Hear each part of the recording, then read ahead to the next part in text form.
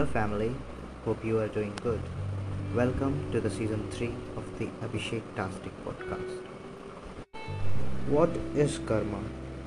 Literally, the word means action. Unfortunately, most people have understood action in terms of good and bad deeds.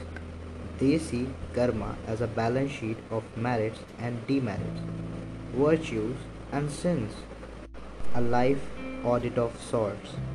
To others, it is a ledger maintained by some divine character, accountant who assigns some people to celestial bliss and consigns others to another world or into the mob of some recycling machine that spews them back into this world to suffer some more.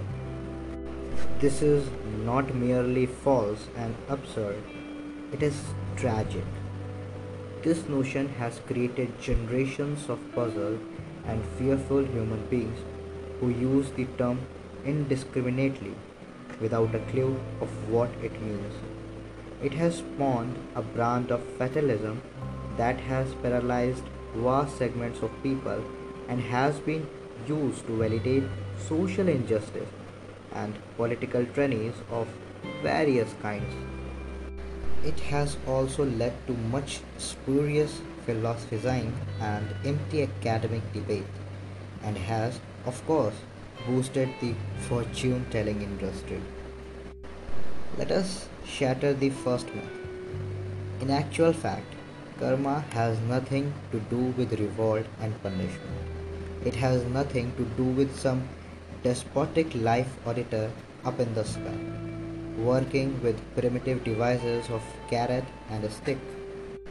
It has nothing to do with the bringing God up in the heavens, nothing to do with divine retribution, nothing to do with virtue and sin, good and evil, God and Mr. Lucifer. Karma simply means we have created the blueprint for our lives. It means we are the makers of our own fate.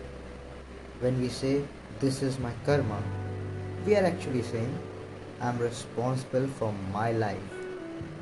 Karma is about becoming the source of one's own creation. In shifting responsibility from heaven to oneself, one becomes the very maker of one's destiny. Karma is the natural basis of all existence. It is not a law that is imposed from above. It does not allow us to outsource our responsibility anywhere else. It does not allow us to blame our parents, our teachers, our countries, our politicians, our gods, or our fates. It makes each one of us squarely responsible for our own destinies and, above all, the nature of our experience of life. Thank you so much.